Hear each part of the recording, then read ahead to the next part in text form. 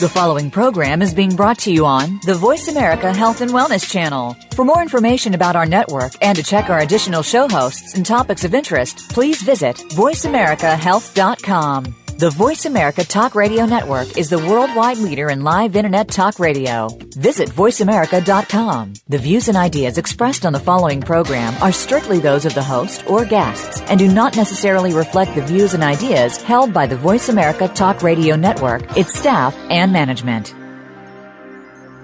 Good afternoon and welcome to 1 Hour at a Time. Recovery begins with education, and host Mary Woods is here to educate individuals and families and provide support through the recovery process. Now here's your host, Mary Woods.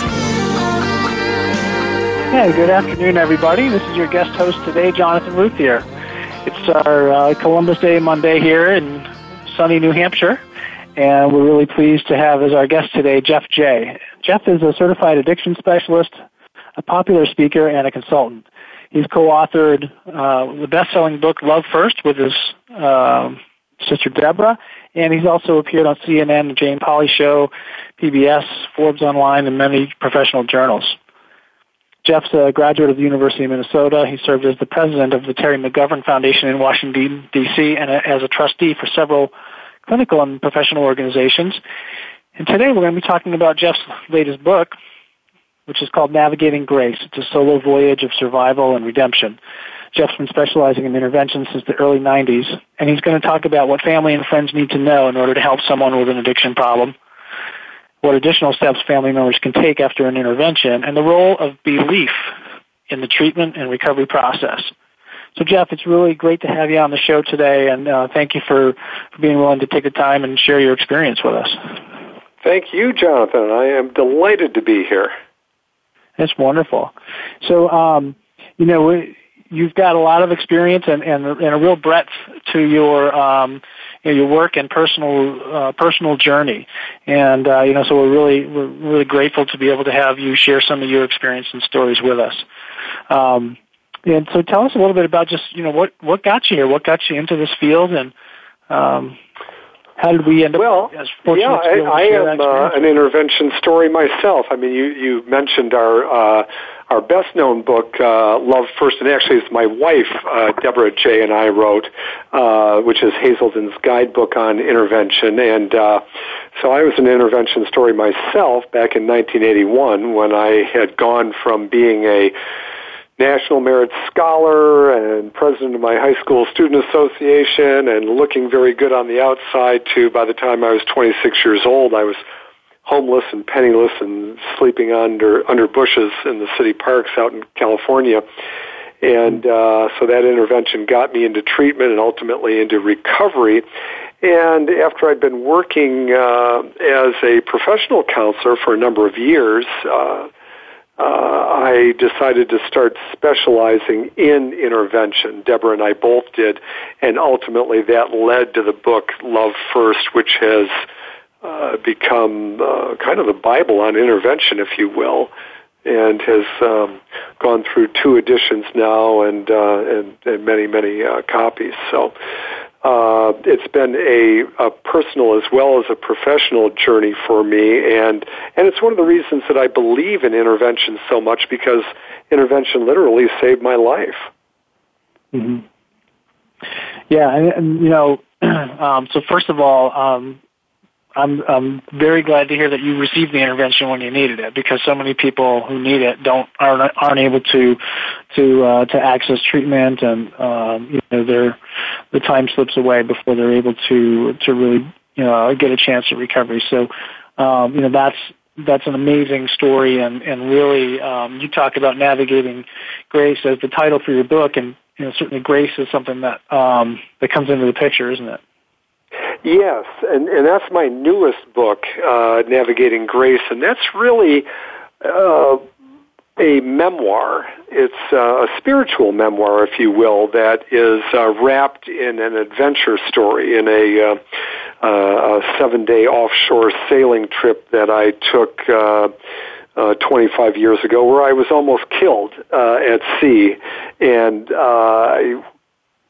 that story provides a dramatic backdrop for me to think back on my addiction, my recovery, my father's death, my brother's suicide, and all the things that happen when you get sober. Life doesn't continue to, rather I should say life does continue, and a lot of things can happen, not all of them good, and so one has to learn how to navigate grace through the good times and the bad. And so that book is a departure from the clinical books that I've written in the past, and I have to say is proving to be, even though it's only been out about 6 weeks, it's proving to be very popular with readers. Mm-hmm. Well, and you talk about that sort of the spiritual basis of this, that it was really, a time of looking at what was meaningful to you, what resources you had to rely on, and I wonder if you'd say a little bit more about that. Sure. Well, when my parents initially intervened on me and I got into treatment, I was a card-carrying atheist. I didn't believe in anything, and I'd been a philosophy major in college, and frankly, I was really obnoxious. But as I went through the treatment process, I realized that the big I just wasn't going to be enough to carry me, and I came to the very stark realization that I was going to drink again, and I was probably going to die because I was a very low-bottom person. Even though I was young, I had a bleeding colon, a bleeding ulcer, and transient neuropathy in the legs, and I just really couldn't function. My alcoholism and drug addiction had become so severe, and so I was really brought to a moment of truth in treatment very late one night where I really had to cry out to that God I didn't think I believe in, and through the white light experience that followed, really all of my recovery flowed out of that, and it's something that I talk about in some detail in Navigating Grace, the life-changing moments that make all the difference in recovery, because it's not just a matter of somehow magically changing one's behavior, as important as that may be. You have to have a larger vision. You have to have something new to hang your hat on, because, of course, when you're drinking and drugging, you're betting everything every day on the immediate effect of the drug, even as it takes you to the bottom. And so in recovery, we have to find something new that we can hang our hats on, even if it's only one day at a time or 1 hour at a time. 1 hour at a time, as the show is called. Right. Oh, did I lose you? Yes. So one really has to cultivate something new. And one thing that was interesting and that occurred to me while I was still in treatment is that I was really, after I had this little spiritual awakening, actually a big spiritual awakening, I realized that as an active alcoholic and drug addict, I was already a pro at being one day at a time. Mm-hmm. When one is in the grip of active addiction, one doesn't worry about how you're going to get high on, let's say, Thursday when it's Monday. The only thing I'm worried about is how I'm going to do it today. And that's the same thing in recovery. I can't stay sober for next Saturday, but I can do the things that I need to do today. I do my morning meditations, I go to my AA meeting, I call my sponsor, I do all the things that keep me really in the program of recovery that saves my life. Right. And you were really young when all of this, when you finally got to that point where, things had gotten pretty difficult.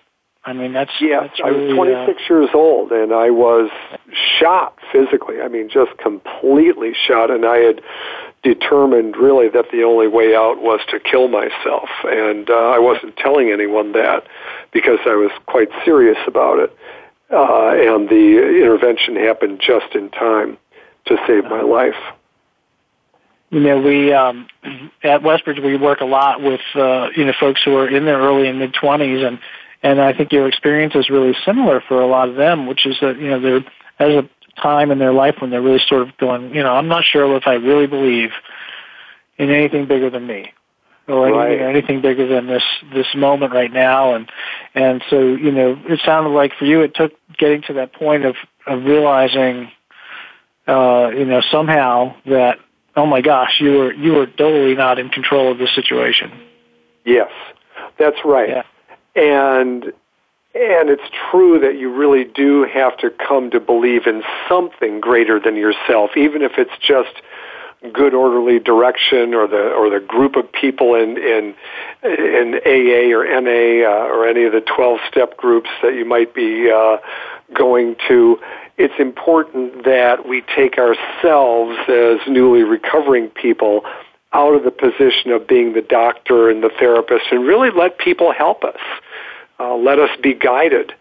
I know that if I was trying to learn something else that was new, for example, I was talking to someone the other day who's a very accomplished horsewoman, and I said, well, I don't know anything about horses. What if I decided that I wanted to learn how to ride, but I didn't want to have any help? And she just started to laugh. She said, well, you've got to work with a trainer, or you'll probably hurt yourself. And the same is true in early recovery. We need to find the people that have made it. We find them in the 12-step groups. They've got the experience, and we need to follow the lead that they're going to give us, because otherwise we are destined for a lot of pain and maybe hurting or even killing ourselves. Yeah, absolutely. And I think that message really, really rings true for so many people that, hey, this isn't something, you didn't get here alone, and you're certainly not going to get out of here alone. Or maybe you did get here alone, and But, yeah, who knows? Although you're right. For the most part, we get wound up in the use of alcohol and drugs because it's social. It's something that we do with other people for the most part. Now, we may come to a point in our addiction where we're using alone, and I certainly did. But initially, it starts as a social activity. Right. So from this point of really, being, as you described it, hitting bottom and really being in tough shape, things opened up for you. The light came on, and you found a way to get connected, and then, through your experience, you came to be able to start to help other people. Yes. And I do think that the one day at a time component is really important, and I don't mean to, beat a dead horse with it, but the very prospect, especially as a young person, of not drinking anymore, not drugging anymore, is just too much to swallow. Yeah. Pardon the pun. And we need to break it down into smaller pieces. I can't guarantee what I'm going to do next weekend, but I know today I can go to a meeting. Today I can work with a sponsor, maybe read some literature, give this thing everything I've got. And I found in my own experience, taking it one day at a time and really giving it the effort that it needed, I was able to get a week together, and then 2 weeks, and then 2 months, and so on and so forth. But it was always just one day at a time. Right. And I think it's hard for young people, especially, to really, like you said, to think about things in terms of, wow, this has got to be forever.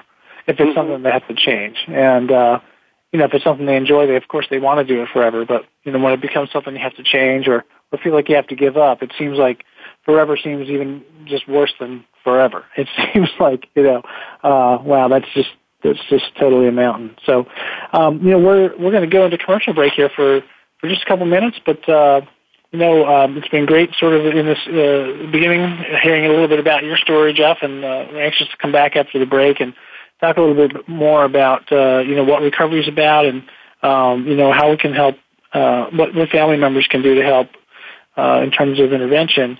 And then also, later on in the show, talk about what happens after you've been in recovery for a while and how you deal with life and on life's terms, and love to hear your experience there in terms of your voyage and what you learned from that. So we're going to cut the break here, and we'll be back in just a couple minutes.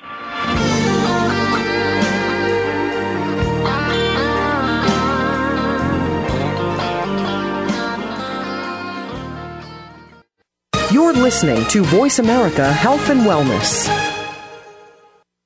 Westbridge Community Services. Westbridge is a nonprofit organization dedicated to supporting the recovery of families and individuals who experience co-occurring mental illness and substance use disorders. Westbridge provides integrated dual diagnosis treatment for adult men and women using evidence-based practices. Visit our site today at westbridge.org and discover that doing what works in helping individuals and families gain recovery from dual disorders is important to the staff at Westbridge Community Services. Westbridge utilizes current evidence-based practices, consensus practices, and old-fashioned common sense to provide treatment to individuals and families that experience co-occurring mental illness and substance use disorders. That's westbridge.org, family-centered recovery for co-occurring mental illness and substance abuse disorders. Much of the time, the illnesses that people feel are simply symptoms, and they mask the root cause of what the real health problem is. You can take back control of your own health, starting with Billionaire Healthcare. This program is hosted by Ashley Black and Dari Samia. Our program will introduce you to fascia, which is the knowledge of the living matrix. This bit of knowledge can bring you the health secrets that only the rich and famous have known. Until now. Listen Mondays at 10 a.m. Eastern, 7 a.m. Pacific on Voice America Health and Wellness. We are bombarded daily with information about beauty products and anti-aging treatments. Do you know how they have been tested? Are they truly going to make a change, or just take the change out of your pocket? Tune in to Shelley's Show and Tell with host Shelley Hancock. We'll bring you the top-rated skincare products and treatments tested by Real Transformation Skincare Centers. We'll motivate you to make the best changes. Listen Mondays at 1 p.m. Pacific Time, 4 p.m. Eastern on Voice America Health and Wellness. Find out what's happening on the Voice America Talk Radio Network by keeping up with us on Twitter. You can find us at Voice America TRN. You're listening to 1 Hour at a Time with host Mary Woods. If you have a question for Mary or her guest, call now. The listener lines are open. The toll-free number is 1-866-472-5792. That number again is 1-866-472-5792. Now, let's get back to Mary and 1 Hour at a Time. Hey, everybody. Welcome back to 1 Hour at a Time. This is your guest host, Jonathan Ruthier. It's October 12th, 2015. Hope you are all enjoying a nice long weekend, and if you're in the New England area, I hope you're enjoying the change of color.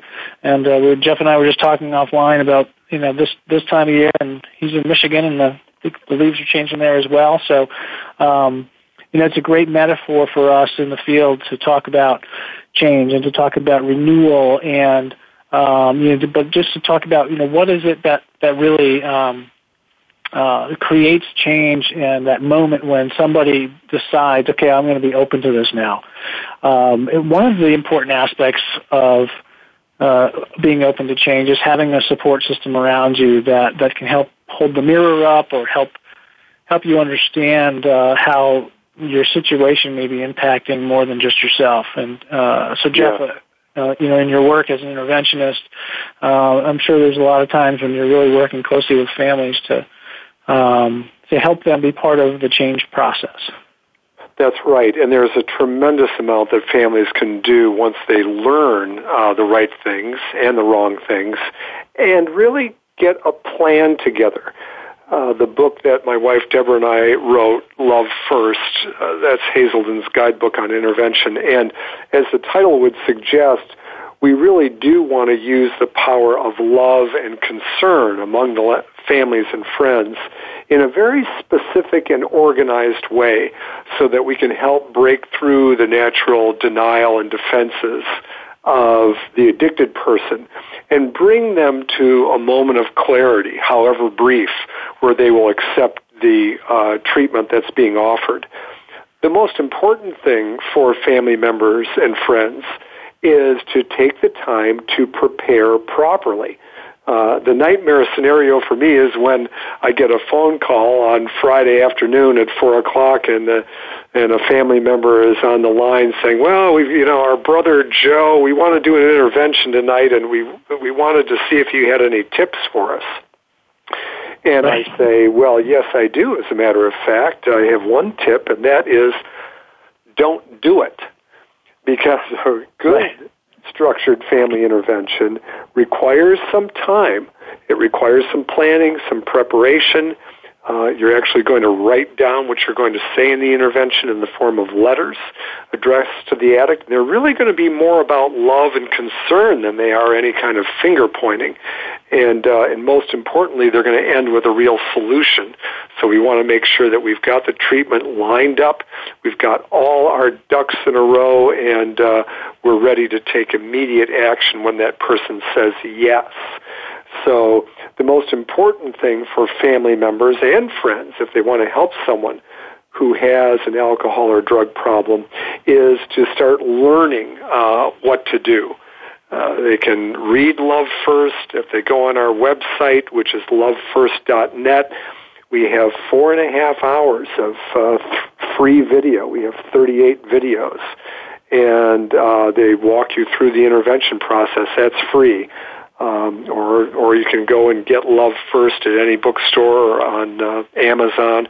It's even available as an audio book. But Love First is a very step-by-step guide on how you plan and carry out a good intervention, and it's important before anyone tries to do anything that they get some good, solid instruction so that they don't make the kind of typical mistakes that people would make if they didn't get good instruction. Well, this kind of goes hand in hand with, what you were saying in our earlier segment about, learning to ride a horse, right? You don't want to just jump on the horse and then see if you can figure it out along the way. And so much. That's exactly right. That's exactly. I mean, just think of how disastrous that would be if you didn't know how to ride and you just kind of jumped on a horse and tried to do it like somebody in the movies. Yeah. Well, so much of what makes an intervention and treatment successful is the preparation and really, being at a point where you understand there's going to be ups and downs, and you have to be able to be prepared for things changing, and it's not always a linear process going from having your life being really disrupted because of your substance use or your mental illness, and being fully recovered. There's a lot of up and down with that. Absolutely. I think like anything in life, it's difficult and it's challenging. I mean, going through school, whether you're going through high school or going through college or anything like that, there are always ups and downs. There are good times and bad times, and some classes that are easy, some classes that are hard, and the same is true of recovery. There are always going to be a lot of challenges, but that's true of anything in life that's worthwhile. Uh-huh. So, talk a little bit about how, maybe the public's perception of interventions, has that changed, do you think, because of more media attention to interventions or dramatization of interventions? And does that make it more difficult, less difficult? Any change in terms of how you approach the work with families? It's good that intervention, just the concept of intervention is more widely known. What's not so good is that many times the media portrayal of what an intervention looks like hasn't always been the best. And in particular, it may give people the idea that they can do it quickly and without adequate preparation. There are a lot of people who call themselves interventionists who are out there who don't really have any clinical experience whatsoever. They just have their own recovery, perhaps, and have decided that they want to help people get into treatment. But if you're going to work with a professional interventionist, you should make sure that they have a real clinical background. They've got a good clinical education. They've worked in a treatment center as a therapist under supervision, and have the right kind of certifications to make them worth hiring. So it's important to it's like anything else in life. If you're going to hire a plumber, you want to make sure it's a real good plumber. Right. Right, and someone who's got backup and someone who can, stand behind their work and it's got other clientele who are willing to vouch for them. And I think that's an important lesson for families, is because, when you're at a point of saying, okay, this is, this situation feels really intolerable or out of control, and we need help. there's so many things going on emotionally for family members and for the individual who's got the illness that, sometimes decision making can get cloudy and, or decisions can be made impulsively that, later on feel like, oh, geez, it seemed like a good idea at the time, but, I really wish I had gone back and said, what do I need to know? If a family calls, one of the big treatment centers like Hazelden or Betty Ford Center or something like that, they will typically give them the names and phone numbers of 3 different interventionists so you can kind of vet them on your own. And I think that that's a good policy rather than picking the first thing that comes up on your Google search or, just talking to your friend who may have done an intervention. You really want to investigate who you're going to work with if, in fact, you're going to work with a professional, which isn't actually always necessary. Mm-hmm. And so, what happens after the intervention? I mean, what should families expect in terms of, is that it when the person makes a decision to go into treatment?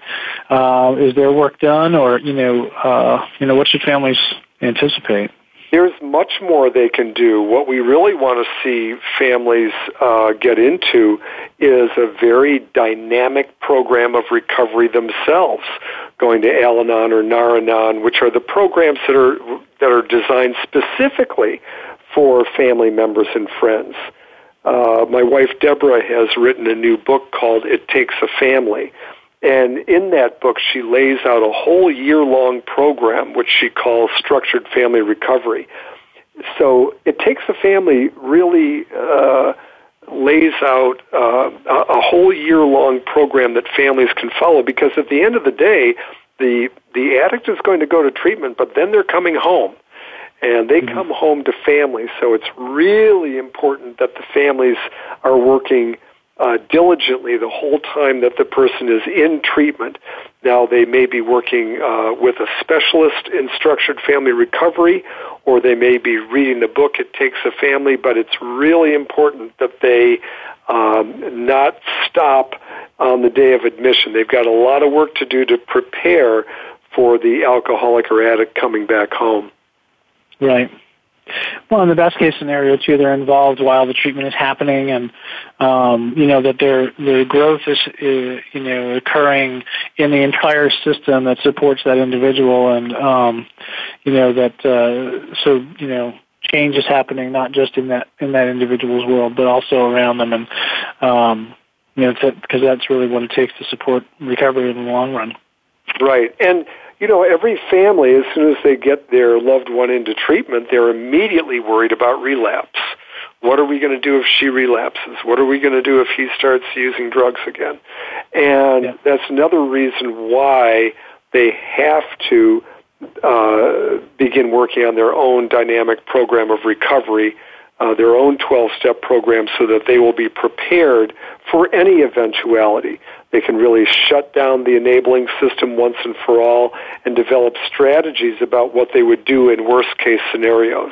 And at the same time, they can build a foundation of recovery in the family so that the person coming out of treatment some weeks later really has a recovering home to come back to. Right. Right. Well, and that's really the key is, being able to come home and both, spiritually as well as physically. And, when we come back after our next break here, we're going to talk about, the journey itself and what it means to come home, but also, how do you move ahead in life and deal with the ups and downs that come when you're newly sober or even when you've been in recovery for a while, and, the lessons that can be learned from your experience in your journey, your voyage across the sea, and also just in your own recovery. So again, we'll be back here after a couple of minutes break, and we'll look forward to talking with you further.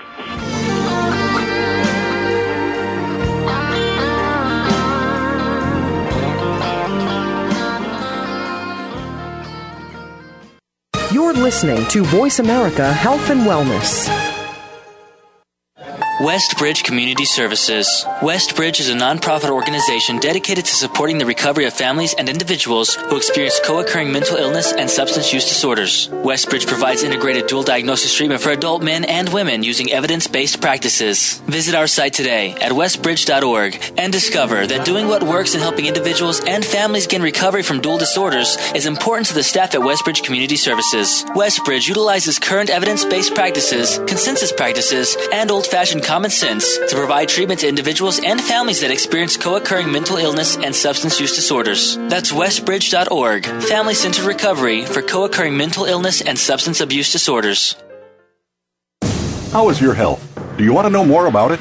Every day there are new technologies, procedures, and healing techniques coming forward. To understand them, tune in to Speaking of Health with Dr. Michael Cudlis. Our guests come from different backgrounds in the fields of health and healing. We'll discuss new realities and modalities, from chiropractic to metagenics. It's all designed to improve your quality of life. Speaking of Health is heard live every Friday at 1 p.m. Eastern Time, 10 a.m. Pacific Time on the Voice America Health and Wellness Channel. We're making it easier to listen to the Voice America Talk Radio Network live wherever you go on iPhone, BlackBerry, or Android. Download it from the Apple iTunes App Store, BlackBerry App World, or Android Market. You're listening to 1 Hour at a Time with host Mary Woods. If you have a question for Mary or her guest, call now. The listener lines are open. The toll-free number is 1-866-472-5792. That number again is 1-866-472-5792. Now, let's get back to Mary and 1 Hour at a Time. Good afternoon, everybody. Welcome back to 1 Hour at a Time. It's Jonathan Ruth here, your guest host today. And we're talking with Jeff J., who is a certified addiction specialist, consultant, interventionist, and author, among other things. And Jeff, we're really grateful that you're here with us today. And we've talked a little bit about sort of the intervention process and what it's like for families and what to expect once somebody enters treatment. And I think what's really difficult sometimes for people to understand, and this happens a lot for families, is, the expectation is someone goes away to treatment and then they come back and they're better. And, so it takes a while, right? It takes a while to get really a solid basis for recovery, and just not drinking or not using drugs is not the sole thing that has to happen in order for somebody to really recover their life from addiction. That's right. In fact, it's very common for families to make the mistake of thinking that their loved one is going to get fixed in treatment. But in fact, treatment is just a launching pad. It is just the beginning. Addiction is a chronic illness, and it requires ongoing work to keep that chronic illness in remission. And the person will certainly learn what they need to do when they're in treatment, but treatment is only the beginning, and now it's up to the patient, as it is with other chronic illnesses like heart disease and diabetes. A person may be hospitalized as a result of these problems, but they go home and they need to change their diet and change their exercise and so forth. And the very same is true with the person getting out of treatment for chemical dependency. They've got to change lifestyle and start hanging with the people that have made it, which they'll find and they'll find them in the 12-step groups. Yeah. Well, one of the things that I think is really important for people to understand is the emotional side of addiction. And oftentimes when we're doing, when we're assessing, we're taking a history, of somebody's illness, in particular their substance use. You ask the question, like, what was going on for you when this experimentation started to become more of a habit? What was going on in your life? And so, recovery really is kind of about, like, looking at that stuff and figuring out how to move forward from it, right? Yes, there can be that aspect as well. And certainly the addiction really owns the rational brain, so a lot of times you can't beat it. really just on willpower or anything like that, and you've got to get down more into the emotional centers and the spiritual centers of the person to find what's necessary to maintain recovery long term. I think it's really important for people to come to grips with what they believe in or don't believe in, or really haven't thought about very deeply, and to think more deeply about it, because in many ways successful recovery is about finding a deeper meaning in life than simply getting high. It's about finding a deeper meaning in relationships than just sitting around with people and drinking. So this is all part and parcel of long-term recovery. Right. Well, and it's also, and I think inherent in that, it's also about learning how to deal with reality sober, and how to deal with what the ups and downs, and to kind of piggyback off your book title, to deal with the unstable waters that come with being doubtful and being afraid, and and unsure about whether or not they can trust this higher power thing that's supposed to be guiding them, right? Right. And in the book you're alluding to, Navigating Grace, I really tell the story, although it's wrapped in a larger adventure story, but I do tell the story of my addiction and my recovery, and navigating those early months and years of my recovery as a young man. I was only 26 when I came into treatment and sobered up.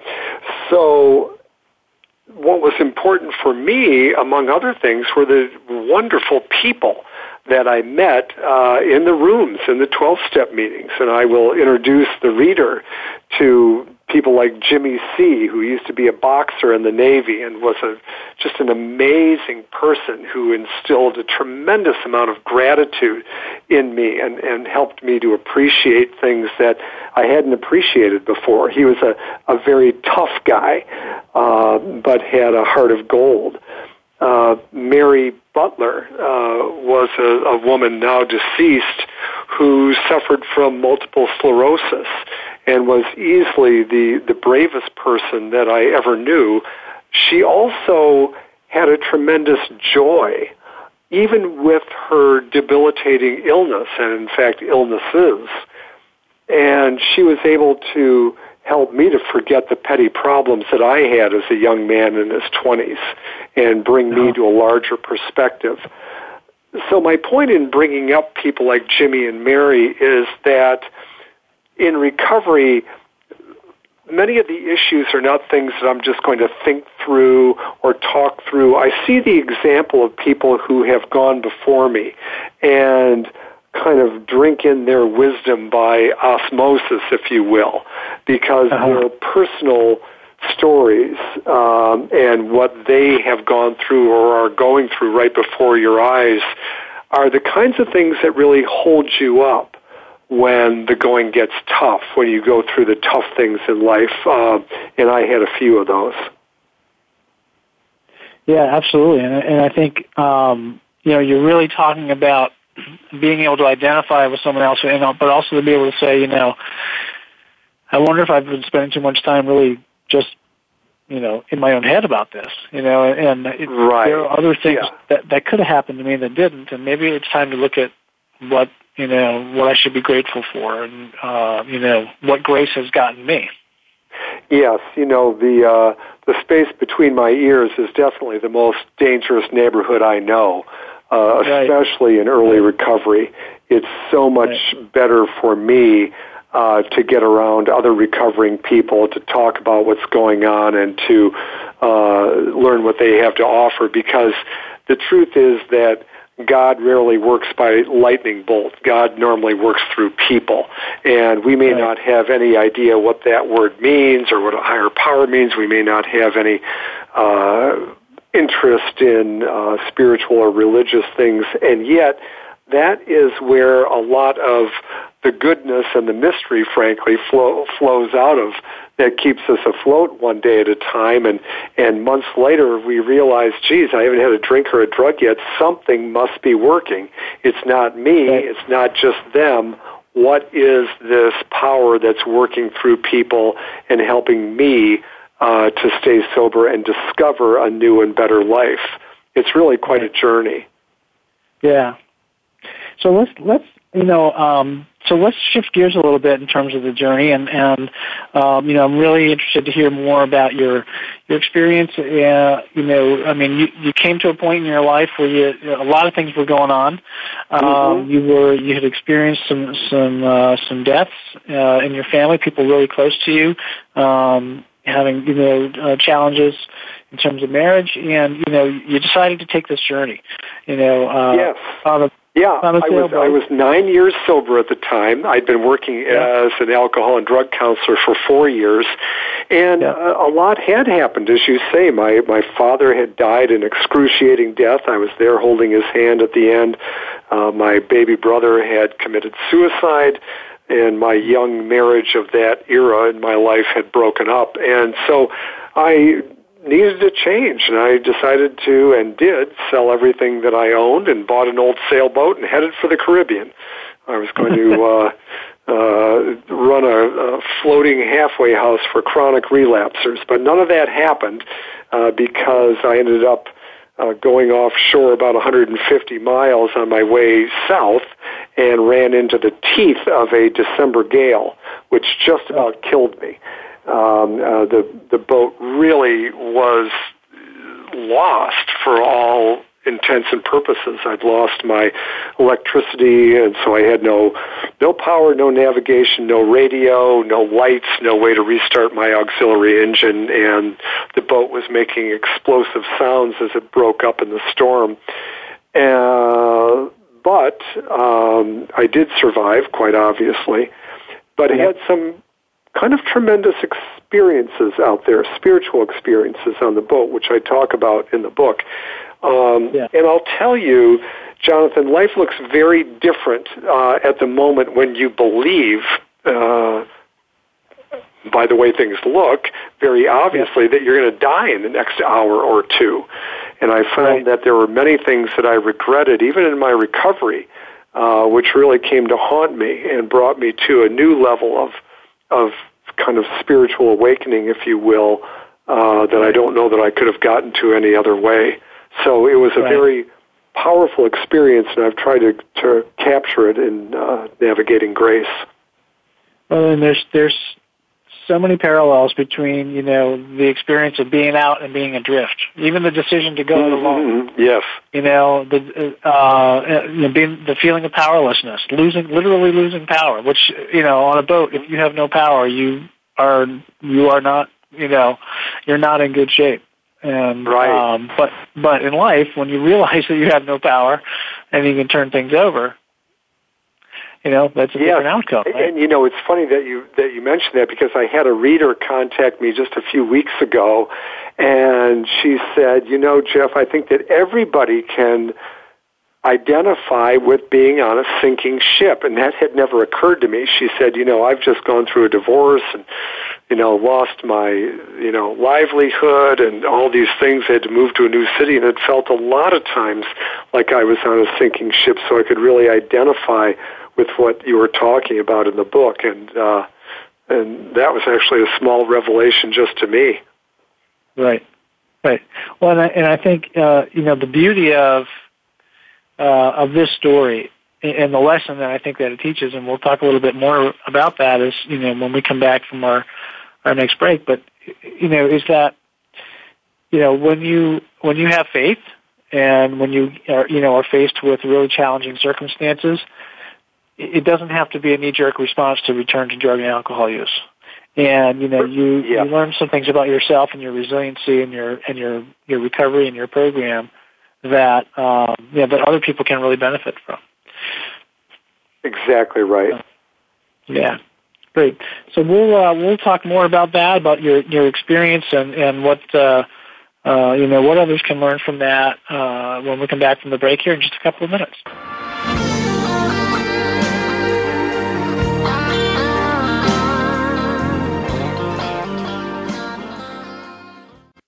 Opinions, options, answers. You're listening to Voice America Health and Wellness. Westbridge Community Services. Westbridge is a nonprofit organization dedicated to supporting the recovery of families and individuals who experience co-occurring mental illness and substance use disorders. Westbridge provides integrated dual diagnosis treatment for adult men and women using evidence-based practices. Visit our site today at westbridge.org and discover that doing what works in helping individuals and families gain recovery from dual disorders is important to the staff at Westbridge Community Services. Westbridge utilizes current evidence-based practices, consensus practices, and old-fashioned common sense to provide treatment to individuals and families that experience co-occurring mental illness and substance use disorders. That's westbridge.org, family-centered recovery for co-occurring mental illness and substance abuse disorders. Step by step, you made it through the journey of pregnancy. Now your baby is in your arms, and you're on the cusp of a new journey, breastfeeding. As a new parent, you receive a lot of advice, much of it conflicting, some of it outdated. Tune into Born to be Breastfed with host Marie Biancuso to bust through the myths about feeding your baby. Marie and her guests will help you figure out what you can expect and put you on the best and surest path on your breastfeeding journey. Listen every Monday at 6 p.m. Eastern Time, 3 p.m. Pacific Time on the Voice America Health and Wellness Channel. Become our friend on Facebook. Post your thoughts about our shows and network on our timeline. Visit Facebook.com/Voice America. You're listening to 1 Hour at a Time with host Mary Woods. If you have a question for Mary or her guest, call now. The listener lines are open. The toll-free number is 1-866-472-5792. That number again is 1-866-472-5792. Now, let's get back to Mary and 1 Hour at a Time. And welcome back, everybody. This is your guest host, Jonathan Ruthier, for 1 Hour at a Time. And we're talking with Jeff J., who's the author of Navigating Grace, a solo voyage of survival and redemption.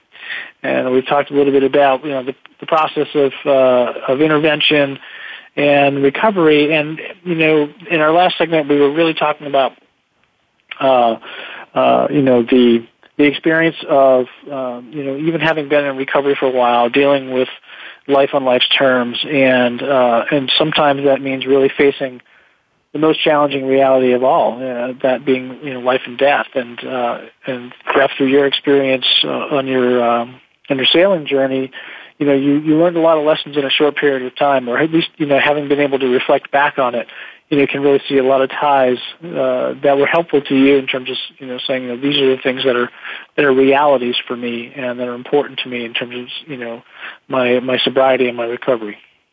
Yes, and in those hours when I really thought I was going to die, way offshore on what I thought was a sinking ship, as well as in the early days of my recovery when I didn't think I could really make it, having faith in that power greater than myself is what pulled me through, not by some kind of magic hocus pocus, but by giving me just enough acceptance and just enough sense of faith in the process that I could hold on just a little longer in terms of my recovery, in getting to one more meeting, in doing the work necessary to maintain that sobriety, and on the boat to just hold in there in faith and not to lose it when the whole boat seemed to be losing it. But there are a lot of parallels. But at the end of the day, it was really kind of faith and perseverance that got me through. Right. Well, they really go hand in hand, right? I mean, if you have faith, you're more likely to persevere because there's something guiding you. Yes, and there is something if we can be open to it. If we just approach the world with our rational minds alone, then we're going to be stymied in a lot of areas in our life. If we're relying on our rational minds alone, our relationships will be shallow or maybe non-existent if you're just a robot. Our creativity will be kind of stumped, and certainly the venture into any kind of faith or belief will quickly run aground. So I think we have to open ourselves up, really have that open mind and open heart where we can hear the kind of direction that we need to get to keep it going a day at a time and an hour at a time. Right. And this experience must have really driven that home for you, right? Because there, you're, as with any experience where you're really facing adversity and facing challenge, time takes on a whole different meaning, doesn't it? It takes on an entirely different meaning, and what I found in those darkest hours is that I could not forgive myself for many of the things that I had done, and I was really racked with regret and sorrow and a lot of anguish. And part of what was really revealed to me out there in the storm helped to alleviate that. And I don't want to give away the book, but I had an extremely powerful spiritual experience that I hope will be helpful to other people as well. Yeah. Well, and so, so many times, and I've heard so many stories from folks that, the first part of their journey in recovery was just about, staying away from the drink. The next part was about just sort of getting some of the pieces back into their life. And then the next part was about really understanding that deeper relationship, with a higher power and moving ahead in spirituality. And, is that typical of what you experienced in your work? In my case, I really had to get that spiritual piece almost right off the bat, because without that, I wouldn't have been able to stay sober. A lot of people say, and I think it's true, that the first 3 steps of the 12-step program are almost like the 3 legs of a stool. They're kind of like the minimum number that you need in order to have a stable stool. And in fact, there's an old little book called Stools and Bottles that is very instructive on that point. So I think for me, in order to stay quit long enough for the miracle to take hold, I had to have some semblance of faith in the people around me and in a power greater than myself, even though I didn't really know what that meant. I just went with it, and it was better than betting my life on booze and drugs. I might as well bet it on something a little bit more powerful, and it worked. Right.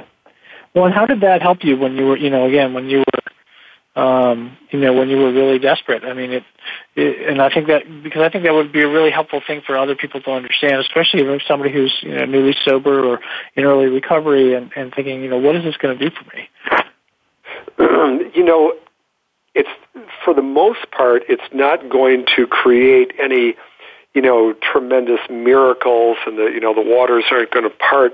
What I found is it gave me just enough oomph to get to the next meeting, to make the next phone call to another member of the program, to drive by the liquor store or the dope house.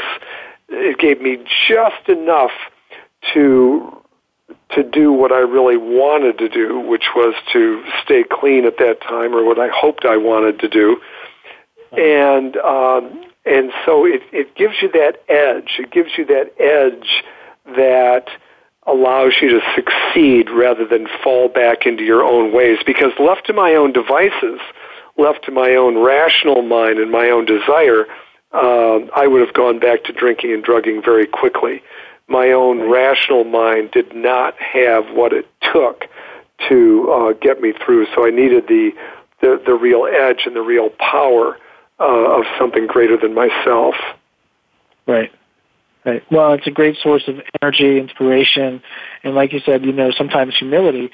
To have that, to be strong in your faith and to know that, okay, this isn't just me and not me, the individual, human here that's kind of pushing this thing along. So I think that's right. Really, in all the instances, God definitely did for me what I couldn't do for myself. That's for sure. Right. So I want to thank you for sharing your experience through the book Navigating Grace, and just wanted to ask him kind of what was that like for you putting this story together, and then with that.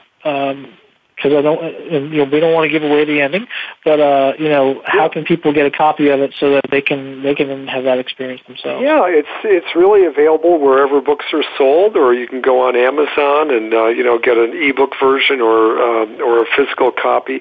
It's published by Hazelden. You can go on the Hazelden website or Barnes & Noble, any of the places that you might get a book, and it's very, very readily available.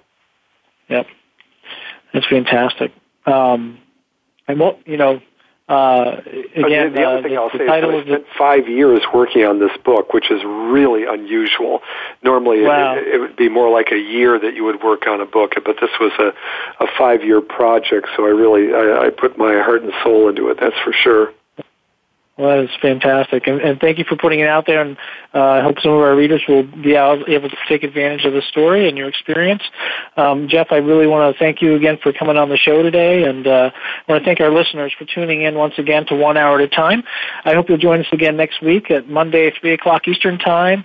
That's noontime on the West Coast, and certainly you can download podcast version of this show anytime from the Voice America website or from www.westbridge.org. Again, Jeff, thanks so much for being on the show today. Thank you, Jonathan. It's been a pleasure. We appreciate you joining us today for 1 hour at a time. Successful recovery from a substance abuse problem or mental illness depends on education and support of loved ones. Thank you for being that support system. Be sure to tune in next week for another hour of education and compassion, 1 hour at a time. We'll see you next week.